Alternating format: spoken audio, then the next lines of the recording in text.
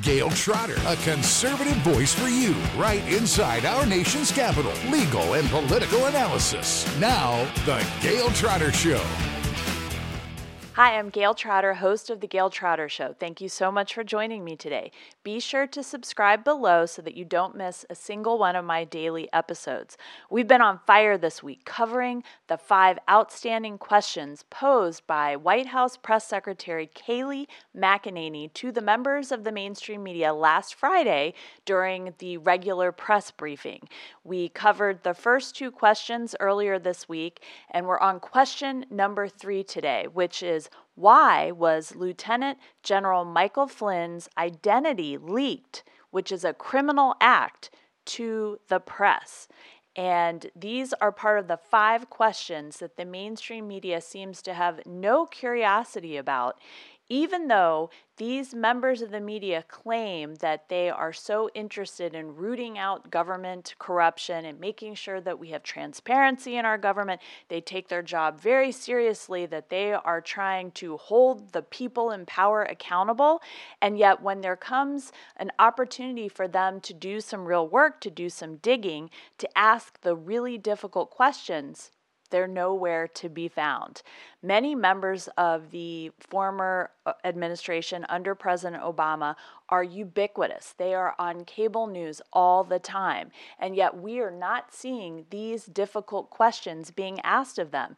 There should be many more questions asked for them. Put them on the spot, but instead, the cable news organizations pay these former Obama administration officials to be experts on their shows, pushing the line of the Democratic Party, pushing the line of the Obama administration, covering up for them, doing this rear guard action to try and excuse away the abuses of the Obama administration. And I'm so glad to see that Press Secretary Kayleigh McEnany is not just up there rigidly answering whatever they throw at her, but no, she's turning the tables on them. And she's such a good compliment to this administration that punches back twice as hard. And when you understand what President Trump went through without his knowledge when he was a candidate, during his transition, and once he started his first part of his administration, you understand why this man is so angry. And he's not angry because of the abuses he's suffered. He's angry because of the problems that this holds for all the voters who supported him and for people who didn't support him, but understand that this is a complete abuse of power.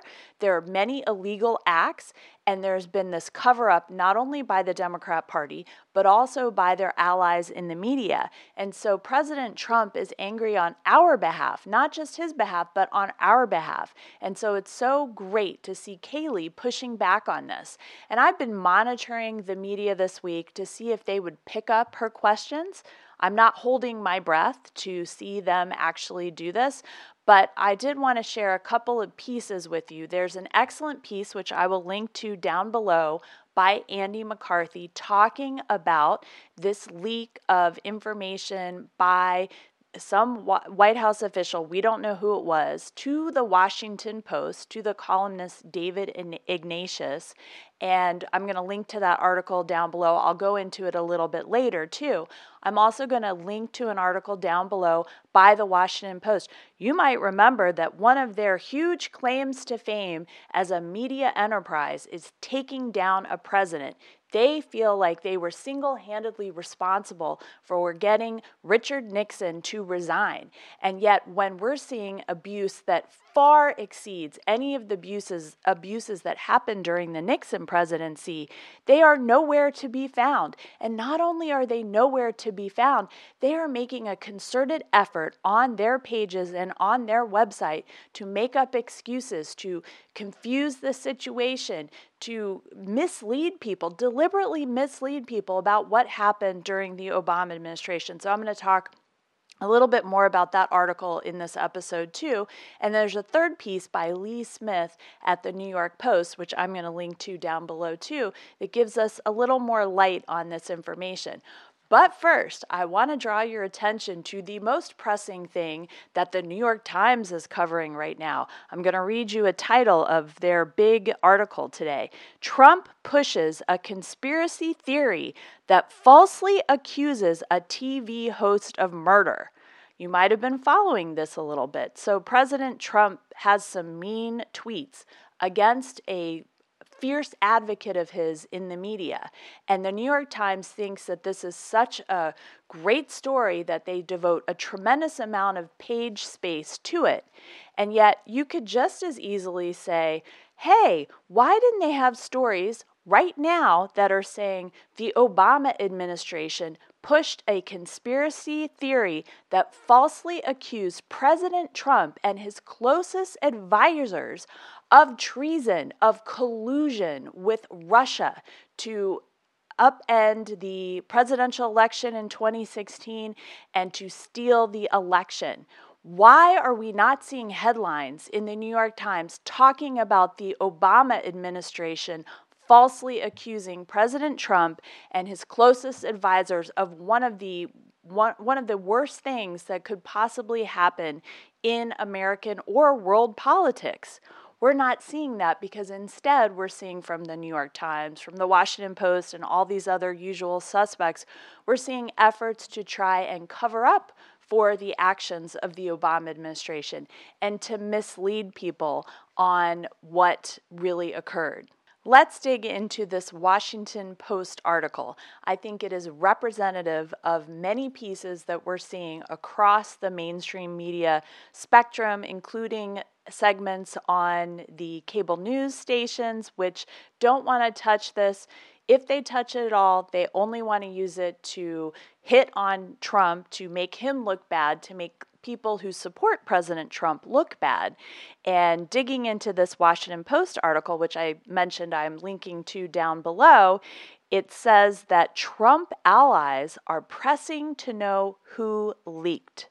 So they are saying that the effort to understand the abuses of our intelligence community, which was done for political purposes, that's just being pushed by Trump allies. And they are trying to turn the facts of the case on its head. So people are saying, hey, there was this systematic abuse of our intelligence for political purposes by the Obama administration. For example, this call was monitored. General Flynn was unmasked 49 times by multiple dozens of people in the Obama administration who had no business having information about General Flynn. And the response, including in this Washington Post article, is, oh, no, he was not, General Flynn was not unmasked for the critical calls with Russian Ambassador Kislyak on December 29th. So the Republicans have got this wrong, and they should just fold up the tent and go home because they don't have the facts on their side. Well, it doesn't matter. And as you can read in this excellent scathing piece by Andy McCarthy below, it doesn't matter if Flynn was masked or unmasked. In this document by the FBI, prepared the summary of the calls that General Flynn had with Ambassador Kislyak. It doesn't matter for purposes of whether or not the leak of General Flynn's name and the call to the Washington Post was illegal. That is a felony, even if he's masked, even if he's not masked. That's classified information. That information our intelligence community is able to have under strict laws of our federal government that allow certain amount of spying to be done to protect national security. But the intention is to protect the privacy of American citizens. And you might be following this right now. There's a big debate about whether or not to renew the FISA authorization statute. President Trump has said this has been abused so much and to look at this again. So it's really terrible. I can't really think of something that is worse. When you put in laws in place to give the intelligence community access to private information so that they can protect national security and avoid things like 9/11 or other attacks against Americans, and then they abuse that, then you're abusing the people that they're revealing private information about, but more importantly, you are undermining trust in the entire system. And when that trust goes, then you make America less safe, because fewer people are going to support that kind of intrusive surveillance if they don't trust the people who are making the decisions about how to reveal that information or not reveal it. So it's not just a made-up felony. It's not a fake crime. It is the cornerstone of the entire authorization for the intelligence community to be able to access this information. Because if Americans don't think that their information is being kept private, and that this type of private information can be weaponized against political opponents, then Americans are not going to support that. And so then the intelligence community and our foreign policy experts in government positions are not going to have access to the critical information that they need to keep Americans safe. So going back to this Washington Post article, it likes to make this argument that you're hearing all over cable news too, that unmasking is a routine process. Well, okay, but we saw, and we talked about this in prior episodes, this became an issue when John Bolton was being nominated to be the UN ambassador. How many times he had unmasked people? Well, it was a vanishingly small number compared to the amount of unmasking that was done in the Obama administration, only about General Flynn. We don't even know how many other people in the Trump administration, in the campaign during 2016, or the transition team. We don't even know how many people close to President Trump were unmasked. We're only seeing one small silo of information. So that's something else we're hearing from the Washington Post and their conservative, and their media allies. We're also hearing in this Washington Post article that the effort to investigate this is all a political effort. And we even have a quote by Ryan Goodman that turns the very issue on its head. He tries to make the argument, which is a laughable and ridiculous argument. He says that the investigation of the Obama administration abuses is showing that law enforcement and intelligence agencies are being used for political purposes during election season. Can you believe the audacity of these people? They're taking what actually happened under the Obama administration, turning it on its head and trying to use it strategically against President Trump and against trying to investigate this terrible abuse by the Obama administration. So the Washington Post goes on and tries to characterize this very important investigation that should be done and continue to be done, and reforms to be made and the guilty people to be prosecuted. The Washington Post tries to make it just a Trump obsession. And they even say that President Trump calls it Obamagate. Now, this is from the same paper that brought you Watergate. And it's so fascinating to see that they have completely lost any journalistic interest, integrity, or professionalism if they had it in the first place. And I think it should just be seen for what it is. It's just an extension of the Democratic Party. So going on through this Washington Post article, it also calls out Devin Nunes, who is a real hero. You might remember he was really targeted when he came out and talked about how abusive what was going on in the Obama administration was, and he just was smeared and became persona non grata by all the very smart people talking on cable news, and yet he was proven correct.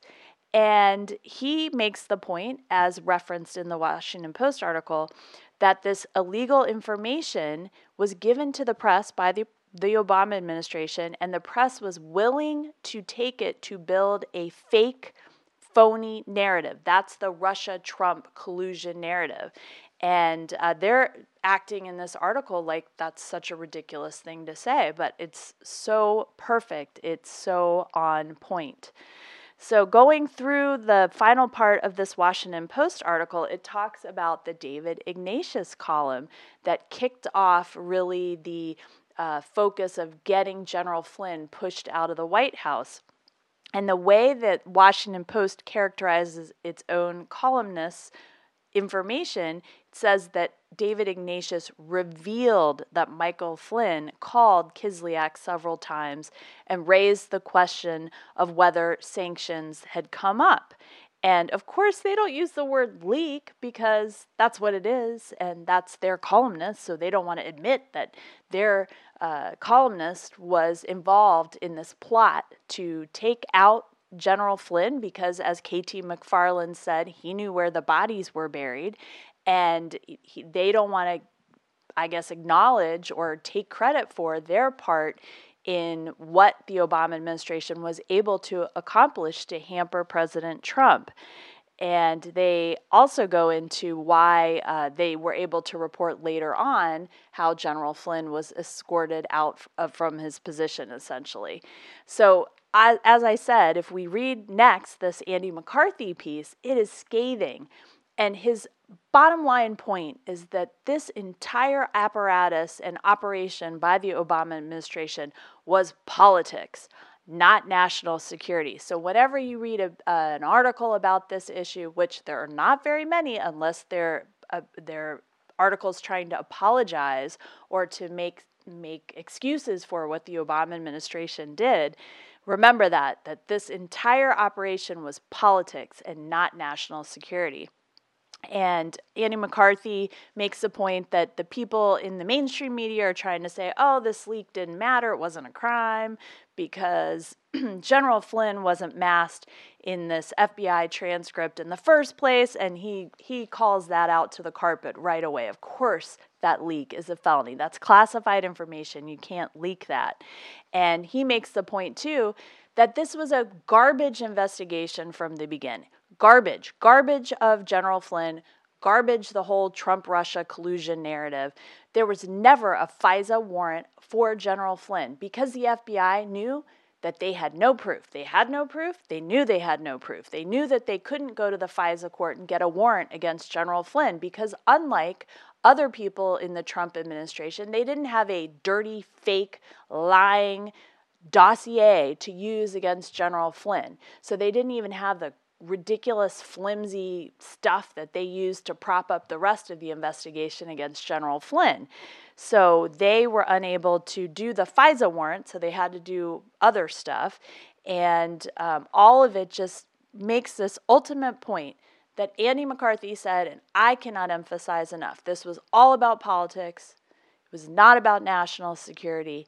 And we should not rest until we're able to figure out exactly who did what, who struck John, and who was behind all of this. And we're continuing to get a little drips of information, but we're going to have to dig it out. We're not going to hear it from the mainstream media. They're not going to be meeting with anyone in a dark corner trying to get this information. In fact, the leaks that they take are the things to target their political opponents. So finally, on this piece in the New York Post by Lee Smith, the thing that I found most interesting was talking about President Trump and how he really didn't have to unmask General Flynn because that was done in what's called the Presidential Daily Brief. And this is something that President Obama or any president receives first thing, and the president can determine who else among the senior officials is privy or who can sit in the room while he's hearing it. So we don't know how many people had the opportunity to understand that Michael Flynn was on this call and he was the person in this situation and leaked it to David Ignatius at the Washington Post. So there's a lot of digging that has to be done. And when you think about the breadth of the people who had information to this, who had access to this information, it just right on its face shows that there was an abuse because there was no need for 15 people, it wasn't 15, 5 people at the Treasury Department to have General Flynn unmasked repeatedly. No reason for that. And I think people think, well, you know, Obama must have known because his chief of staff, Dennis McDonough, was one of the people who had General Flynn unmasked. But this New York Post article makes the point, well, President Obama would have had it in his presidential daily brief anyway. So it goes right to the top. And another point that Lee Smith makes in this article is that he was talking to one of his journalist friends, and his journalist friend said he was stunned to see how quickly colleagues were able to confirm this account when usually it would be difficult or impossible to confirm the type of leak that was put forward in David Ignatius' column. So we're not going to give up on this. This is the third of the 5 questions that Press Secretary Kayleigh McEnany posed to the press, the incurious press, the press that almost seems somnorific, complete lack of interest in the biggest story of our lifetime. And we're going to cover the next 2 questions over the next 2 days. I hope you will comment down below on what you think about this, and do you have a sense of who the leaker might have been? I'll also link down below to the list of people who asked for General Flynn's name to be unmasked. And thank you so much for joining me. I hope you will subscribe. Please hit the bell so you don't miss a daily episode, and comment down below on what topics you would like us to cover after we're done with these 5 questions. Thanks for listening to The Gail Trotter Show, right in D.C. Be sure to sign up for her mailing list on her website, GailTrotter.com. And also follow her on Twitter, @GailTrotter, as well as on Facebook and Instagram. Subscribe now, it's easy. Thanks for listening. Share the truth. Share The Gail Trotter Show.